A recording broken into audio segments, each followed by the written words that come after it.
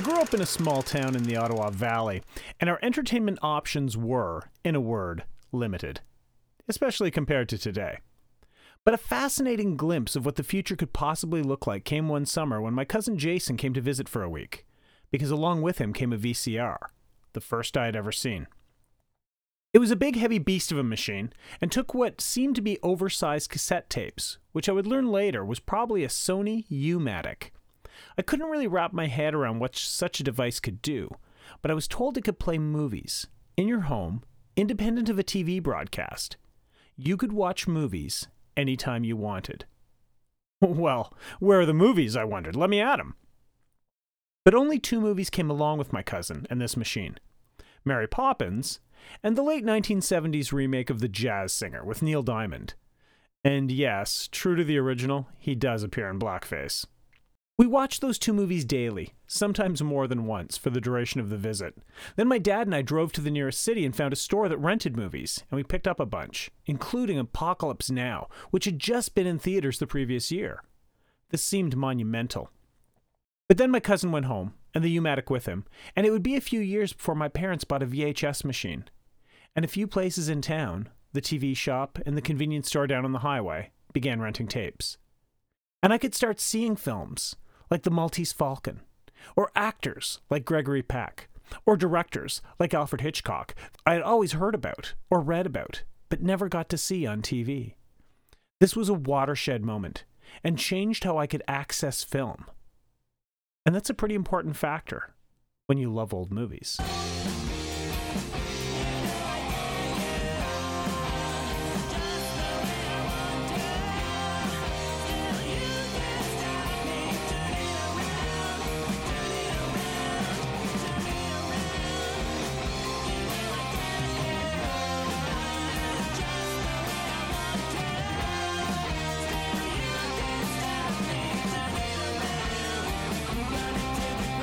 Hello, film historians. I'm Derek, and I love old movies. We've got Sam the sidekick here. Hello, and welcome to episode 13. The scariest of all episodes. Well, the scariest of all numbers, at least. No, you would know. I do know. Fun fact about Sam here for our listeners. Her birthday is on October 13th. Now, the cool part of that is, when she turned 13, her 13th birthday party was on a Friday the 13th. Seriously, how perfect was that? You couldn't ask for anything better. And we didn't. But it's fair to say also that given your affinity for the number 13, wouldn't you say the Friday the 13th film franchise and the Jason Voorhees character are ones that you are very much into? Very much. I cheer for Jason. I totally cheer for Jason. Even Baghead Jason? Yes. Space Cyborg Jason? Especially him. Jason versus Freddy? Jason. And it's not close. So when you were deciding on a first tattoo, that's why you end up thinking, Jason. Yes. And now it's there, right on my shoulder. Big old Jason head. And it's awesome. Oh, yeah. I want to give a big shout out to Bronwyn at Deuce Tattoos in Bancroft, Ontario. Mm-hmm. Deuce is a super cool, super chill place, and Bronwyn does such a great job. I was a bit scared going in, but she made it awesome, and it was an incredible experience. There's a picture of it on our Instagram, and Bronwyn's art account is tagged in that post, so definitely check out her work, and next time you're going to be in Bancroft, definitely book a tattoo with her. But book early, like way in advance. Oh yeah, that's true. I feel like our European and American listeners might not get to Bancroft soon, though. Well, all the more reason for them to check the Insta. Then let's tell them how. We have so many socials. Tell them, Sam. You can find us on the Facebook. I Love Old Movies, the podcast. Or maybe you'd prefer to look us up on the Instagram. I Love Old Movies, the podcast.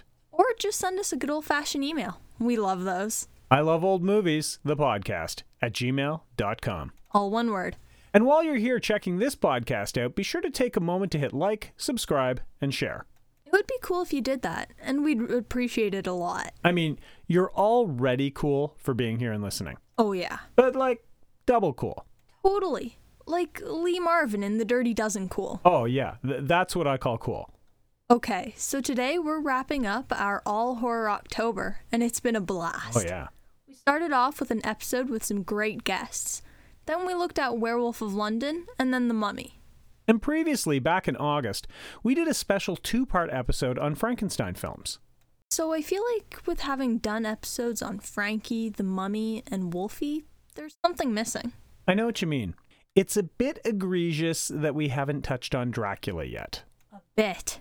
Well, I should say so. And that's why today we are taking a look at 1936's Dracula's Daughter. And let's see if it's the sort of film that you can sink your teeth into. No. Or if it's the sort of movie that leaves you feeling a bit drained. Why do you do this? Do what?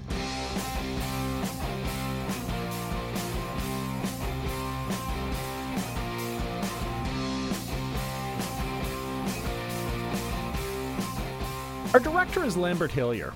Born into a show business family, Hillier was an actor in vaudeville and stock theater before getting into film in 1917. As a director, and even a screenwriter at times, he worked on numerous westerns during the silent era, working with actors such as William S. Hart, Buck Jones, Tom Mix, and more. Hillier had a very prolific career, working on films such as Dracula's Daughter in 1936, The Invisible Ray, also in 1936, and he even directed the 15-part serial Batman in 1943, which was the very first depiction of Batman on screen. In the 1930s and early 40s, Hillier transitioned over to Columbia Pictures, where he directed many B films. Hillier finished off his career in television and directed episodes of shows such as The Cisco Kid and Highway Patrol. He died in 1969 at the age of 75.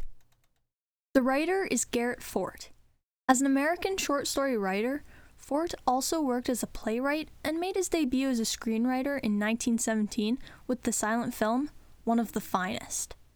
First talkie Fort worked on was the Ruben Mamoulian production of Applause in 1929, which was recognized as culturally, historically, and aesthetically significant by the National Film Registry in 2006. As a screenwriter, Fort's career is littered with memorable movies such as Dracula from 1931, Frankenstein, 1931, Dracula's Daughter from 1936, and The Mark of Zorro in 1941. Fort died in 1945 at the age of 45. Countess Maria Zaleska, our exotically named title character, was played by Gloria Holden. Holden was an experienced stage actress who began to work in films in the 1930s, and her film career is curious in that it sort of splits into two parts. Her performances in B films, where she was a leading lady, and in larger budget studio films, where she was a bit or supporting player. The two films she is best known for, Dracula's Daughter and The Life of Emile Zola, both came out early in her two-decade film career, and a high degree of stardom or acclaim did not follow. Her resume is filled with the names of movies the casual film viewer would never have heard of in all likelihood, and her last appearance in 1958's Auntie Mame was uncredited. Holden passed away in 1991. I'm a bit surprised she didn't become a bigger deal. But Hollywood is always pretty crowded at the top. Oh, yeah, for sure. And there were enough actresses with similar features to her, physical features, I mean, that were also better performers and had the A film market lined up. Bette Davis, Joan Crawford, people like that. And it's tough to break out of B films when that's what you're really known for. She wasn't too interested in being in this film, was she? No. Like a lot of actors, she was quite concerned about being typecast into the horror genre, which she felt was beneath her. She had seen what it had done to Bela Lugosi's career, and she didn't want to follow that path. Ironically, it worked out for her, though. The Countess is a deeply self-loathing character, and Holden's disdain for the role, basically clearly visible on screen, actually worked in the context of the character she was playing. So she hated playing a character that hated herself. That's pretty meta. You gotta take your art where you find it, I guess. You were telling me something interesting about her and William Holden. Right. Well, for starters, William Holden is a stage name. His birth name was Bill Beadle. And, well, right after he had signed on to appear in his debut film, Golden Boy, which, you know what, I saw that the other night. I really enjoyed it. He was given his new screen name, William Holden. Now, as the story goes, he was given this name by the talent scout who discovered him, a man named Harold Winston. Winston had been married to Gloria Holden, and even after they divorced, he still carried a major torch for her. So when renaming Bill Beadle, he did so in honor of his still beloved ex-wife, Gloria Holden. That's funny. Wait, was Gloria Holden actually her name, or was it a stage name too? No, it was all hers. Awesome. The other actor we're going to discuss is Edward Van Sloan, a Universal contract player who transitioned a very successful stage career into a 20-year film career in a variety of films and serials. Probably best known for his heroic roles, opposing the monsters in several Universal horror films of the 30s. After playing Dr. Van Helsing in the Broadway production of Dracula, Van Sloan was signed to be in the Todd Browning film version. He followed that up by appearing in Frankenstein. He's the guy who pops out at the beginning of the film and tells you that you can leave if you'll be too scared. And also the first version of The Mummy, again as the intrepid hero, even though that time he is an occultist as opposed to being a man of science. He reprised his role as Van Helsing in Dracula's Daughter, helping directly connect the events of Dracula to this years later sequel. Even though his on-screen career started at roughly the same time as Gloria Holden's, Dracula's Daughter was his 45th film appearance. Oh, wow. So he was super busy. Super busy. Between 1930 and 1950, he appeared in 90 films. Whoa. Mostly in bit and supporting roles, but across many genres, including horror, war, westerns, crime, and was even in a few episodes of the Captain America serial from 1944. Are those considered part of the MCU? Oh yeah, totally. That's what Steve was up to after he went back in time at the end of Endgame. I think a Captain America film set in the late 40s, early 50s, connected to the Red Scare and the Cold War and McCarthyism, that would make an excellent film. Early to mid-50s, get the birth of rock and roll in there. Oh, yeah. Yeah. Oh man, like a reverse Back to the Future. Oh, I could get behind that. An incredible number of Van Sloan's roles are listed as uncredited. If you look at his IMDb page, you will see uncredited, uncredited, uncredited, and this includes 3 of his last 4 roles before he retired in 1950, then passing away in 1964. I guess they paid the bills just as well? Somehow don't think Edward Van Sloan was up the top of the Hollywood pay grid. If you asked the writers at the time, they would tell you that Dracula's Daughter was based on a deleted chapter from the original Bram Stoker Dracula novel, but certainly the finished film bore little resemblance to that source material. A rushed production, with only half a script available when filming began, was the result of not wanting to lose the rights of the property to Metro-Goldwyn-Mayer. David O. Selznick was ready to poach the Dracula franchise right out from under Universal's nose, so they had to make this film or risk losing the rights.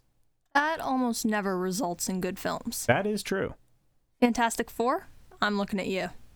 This might not have been so dire. It was originally announced that Bela Lugosi would be appearing in the film in flashback sequences, but this changed when the plan was to have James Whale direct and Boris Karloff appear.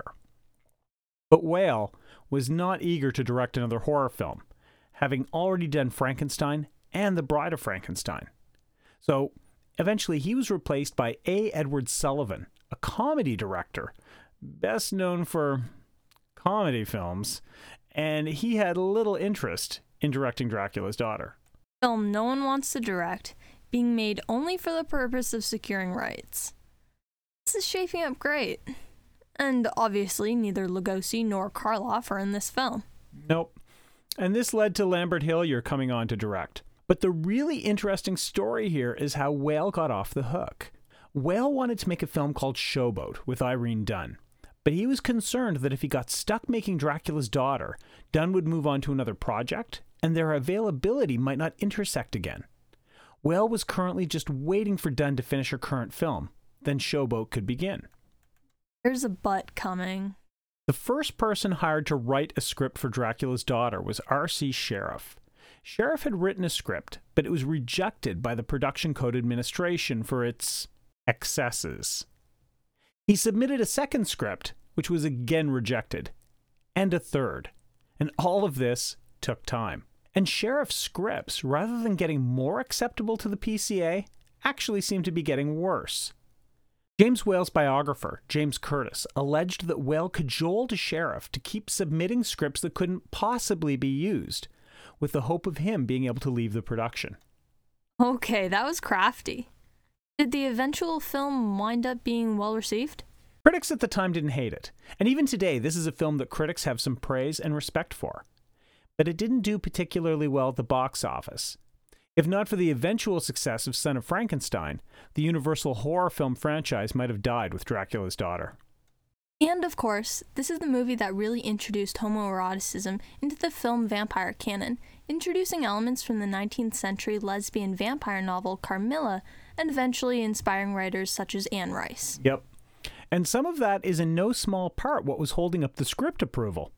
Universal knew what they were up to, though, and the homoerotic elements of the film have not only been studied and written about for 80 years, but were even part of the marketing of the film upon its release, with its salacious tagline, "Who will protect the women of London from Dracula's Daughter?" And this is also the film that really introduced the concept of the reluctant vampire, one who attempts to reject the bloodlust and longs to be human. This is an aspect of vampire fiction that has been mined heavily over the years. There's going to be a lot to unpack, I think. Let's take a look at it and see what we come up with. Oh yeah, let's go. What's the tail of the tape on this one, Sam? We have a 6.4 on IMDb. Mm-hmm. The audience scores 42% on Rotten Tomatoes. Whoa, 42? And the tomato meter is 61%. Film won no awards. And for this one, you're going to have to head over to a secondhand DVD store. Okay.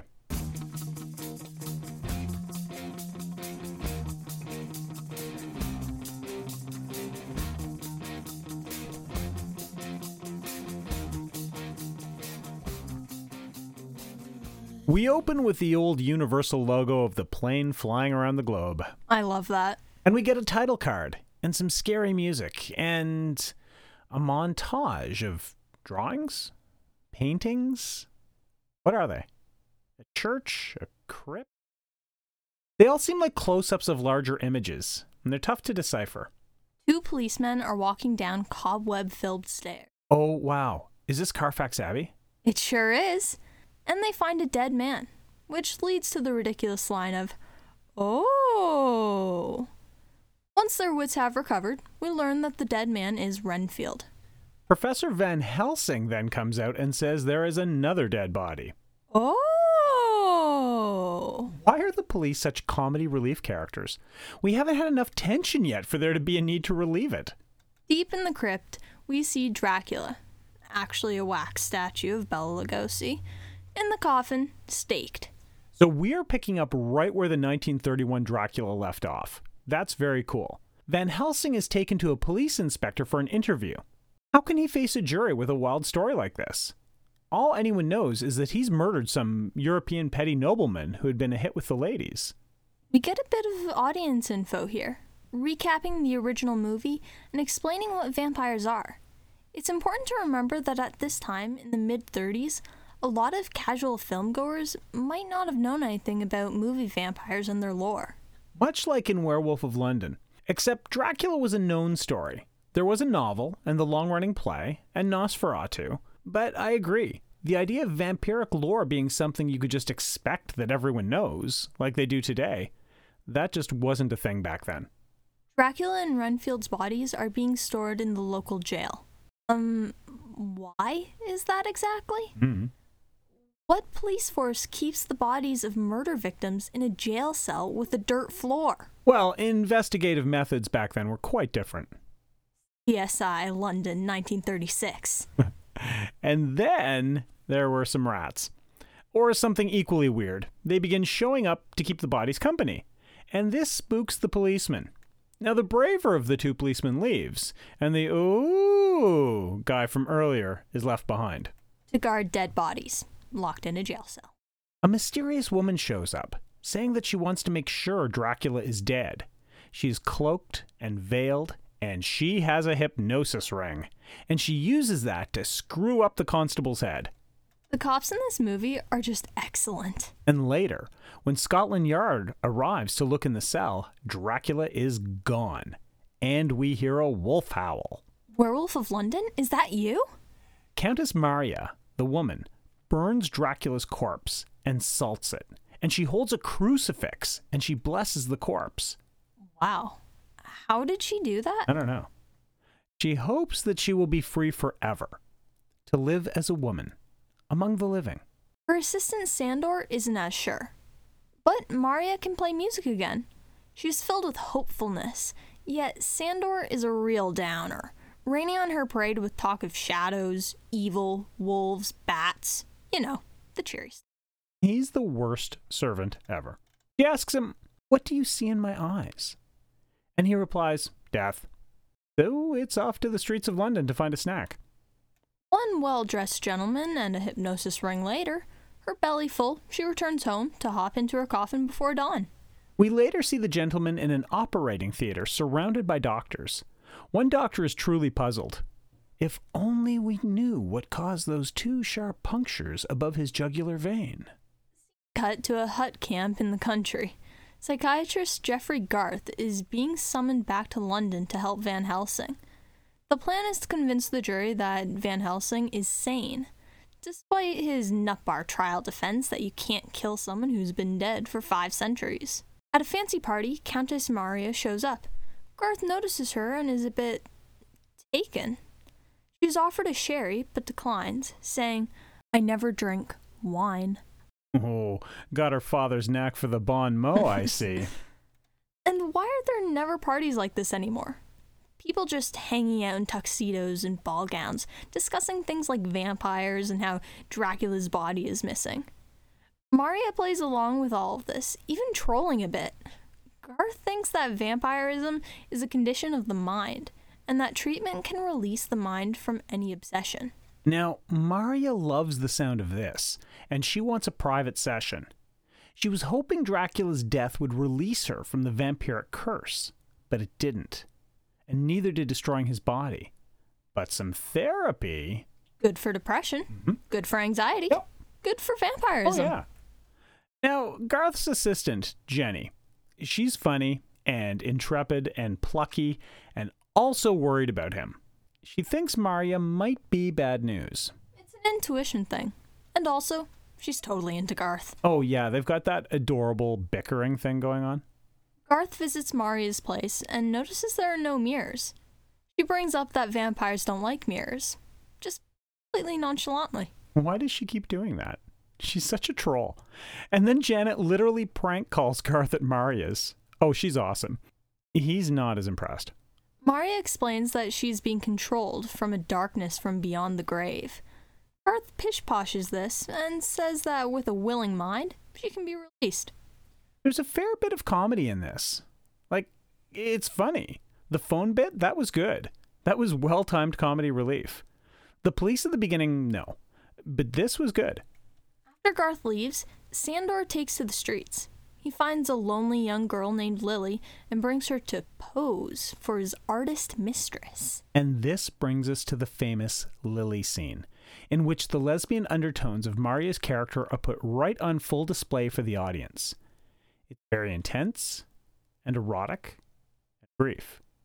Next day, back at the hospital, Garth is brought to see a patient who is suffering from blood loss and amnesia. And also, it's Lily. He decides it's not amnesia. Oh, and she has marks on her neck. This leads him to go see Van Helsing. And he is confused by this, as no vampire can survive the stake. So if it's not Dracula, who is doing this? He mentions that a vampire needs to have a coffin and dirt and no mirrors, and Garth is like, oh snap, and he starts piecing the mystery together. Maria still wants Garth's help. She believes his methods might be the cure to her affliction. She plans to leave London soon. Garth has a hypnosis machine he wants to use on her, but she wants him to come with her back to Hungary. He knows she's hiding details, but is summoned to see Lily again as she is just revived, and while he is gone, Maria and Sandor abduct Janet. Whoops. Not so much with the crank calls now, huh, Janet? Garth hypnotizes Lily, and she's talking about posing and a ring and a studio in Chelsea, and then she dies. And this leads Garth to track Maria to her studio, and he calls the inspector and Van Helsing to meet him there. There's a funny scene with the inspector and his butler. The inspector asks for his gun since he is hunting for a vampire, and his butler says, "Vampires? I thought you only went after those with your checkbook." Now that's a zinger. We get a montage of the search to find Janet. We see radio broadcasts. Wait, when is this happening again?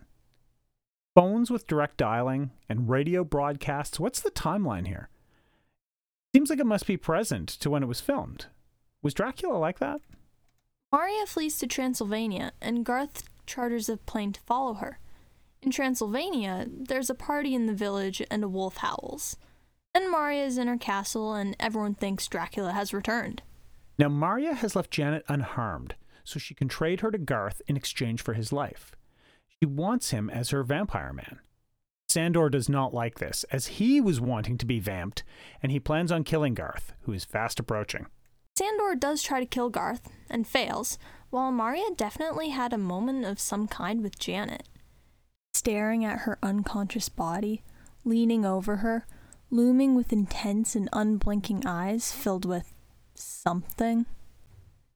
Some film historians have called that scene the longest kiss never put on film. Yeah, that's fair. Totally how I read it. Maria lays out the deal to Garth, and he is planning on accepting. But just as Maria goes to de-enthrall Janet, Sandor shoots her with a huge wooden arrow, which kills her as a stake through the heart would have. Sandor is then shot by a Hungarian policeman, who arrive late to the scene. And Van Helsing gets the final word, noting that, of course, she also died 100 years ago. Again with the abrupt endings to these films. Like, monster dies, the end. A lot of these films were made so cheaply, I wonder if they didn't worry about denouements so much, just to save on the production costs. That would make sense. Another few minutes would mean a few more pages of script and storyboarding and another day or two on set. Yeah, it would be a saving. And it's not like Mario was getting any more dead or anything. Yeah, so should we do the pros and cons on this thing? Yeah, for sure. After you. Okay, my pros. The atmosphere and tone. This felt like a Dracula film. It was eerie in all the right spots, and we got a classic sequel that reverses the story of the original with Maria beginning in England before going back to Transylvania. And that's the opposite of Dracula's journey. There's just enough reference to the original film without being overburdened by it. While not the improvement on the original that Bride of Frankenstein is, this film hits all the right notes. Number 2, Janet the assistant. Although she is reduced to an unconscious damsel in distress in the final act, her brassiness, sassiness, sense of humor, and self-determination make Janet just a fantastic character. She's played excellently and almost steals every scene she is in. There are some characters you just never seem to get your fill of, and she was one of those for me. I definitely want to find some more films with this actress. And third, the Lily scene. Obviously, it's impossible to research this movie without reading a lot about this scene. Directed and acted with such great restraint, you can feel the tension between Lily and Maria. There's a sense of threat, but it's not just the threat of a vampire attack. At least not any kind of vampire attack an audience in 1936 had ever seen before, or possibly had even imagined. It's erotic and scary and uncomfortable. And it's a great revolutionary moment of screen horror. My cons: the timeline issues. It's clear that the film begins very soon after Dracula ends, but what isn't clear to me is what year this is. There is technology we see in Dracula's daughter that we don't see in Dracula, like airplanes and telephones and newswire services and radio. But if one film directly follows the other, how can this be? The film must clearly be set in the late 1920s or 1930s, but how consistent is that with what we see in the original Dracula film, which does have a shot of an automobile and electric lights, but little other defining technology? I hate this kind of thing. It distracts me when I'm trying to figure out when exactly a film is set. Number 2, the comedy. The opening scene at Carfax Abbey is reduced to something used to induce chuckles. Dracula's body summoning the creatures, again, this is played for laughs. Maria's first victim, the constable, played for laughs. The inspector's butler, wry humor but very telegraphed, and about half of Janet's screen time is her being funny and brassy. I was laughing out loud when she phones Garth at a party about the escaped elephants. But why is there so much comedy in a horror film?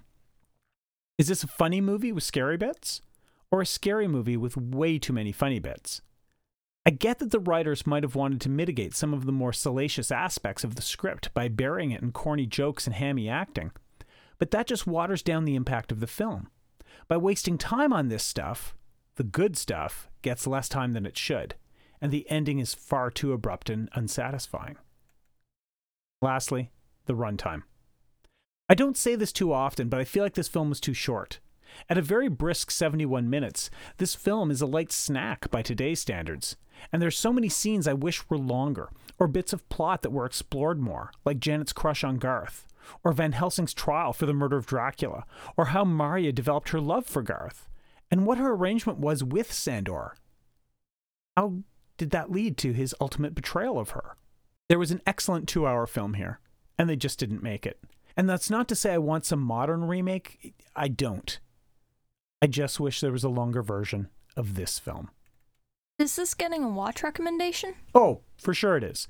This is a really great and enjoyable film. And while I don't put it on par with Bride of Frankenstein, I do put it on par with Son of Frankenstein, as a very worthy sequel that helps grow its universe and mythology. All right, over to you. Okay, my pros. 1. The opening scene. I really liked how the film was starting right after Dracula. It reminded me of Son and Ghost of Frankenstein. When this happens, I find that it makes the two films really fit together and brings over all of the energy from the first film into the second. So I quite enjoyed the beginning. 2. Van Helsing. I thought it was really interesting that Van Helsing was actually arrested for murder. I never really thought about what would happen after he had killed Dracula in the first movie. I guess I always thought he would be celebrated as a hero or something, but that wouldn't really make sense if no one else knew that Dracula was a vampire. So I thought it was really cool to see this side of things, with Van Helsing being arrested. 3. Janet. I loved everything about her. She gave Garth these awesome and angry looks, messed with his tie, and straight up prank called him. She was absolutely hilarious, and definitely my favorite character. My cons. 1. No one caring about death. What is up with everyone? The biggest reaction we got from the police at the beginning, finding a dead body, was, "Oh." And the only reaction we got when Lily died was, "She's dead." Nobody was ever concerned that there was a freaking dead body right in front of them. They were just acting like it was a regular occurrence for them. 2. Marya literally giving herself away. At the dinner party, she kept hinting at vampires and vampire-related things, all while she's literally talking to a psychiatrist who's friends with Van Helsing. She was totally asking to get figured out and caught in that scene. 3. Sandor. He was always so grumpy and disapproving of poor Marya. I was getting so fed up with him in one scene when she was trying to be happy and think about freedom, while he just keeps reminding her of vampires and stuff. Really funny, but also super mean. He was such a jerk to her. Like, seriously, worst servant ever. And is this film a watch for you? It definitely is. Okay. Well, that takes us to the end of another episode, and also to the end of our all scary movie October. Right. It's been a lot of fun looking at these movies, and especially doing our Mount Rushmore show. But it is on to our next theme month. For the month of November, we are going to be looking at war movies, and we have got some good ones lined up. We will be looking at All Quiet on the Western Front, Sahara, To Hell and Back, and Hangmen Also Die. Oh, I can't wait. This is going to be awesome. Be sure to check those episodes out when they hit. And since you're here anyway, thanks for listening. And as always, if you liked what you heard, don't keep it to yourself. Absolutely not. You sharing what we do with people is the single best way for our podcast to grow, and we appreciate it so, so much. So please, tell your friends. Tell your enemies. You never know. They might enjoy vampires prowling the streets of London for a meal as much as you do. Maybe even more. For Sam the Sidekick, I'm Derek, and I love old movies.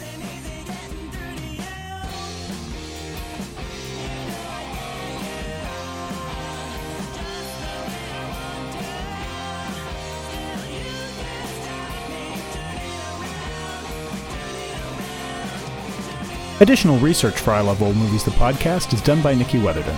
Audio clips come from freefx.co.uk. Images are used through the provisions of fair use, and our theme song, Burning Bridges, is by The Crocs.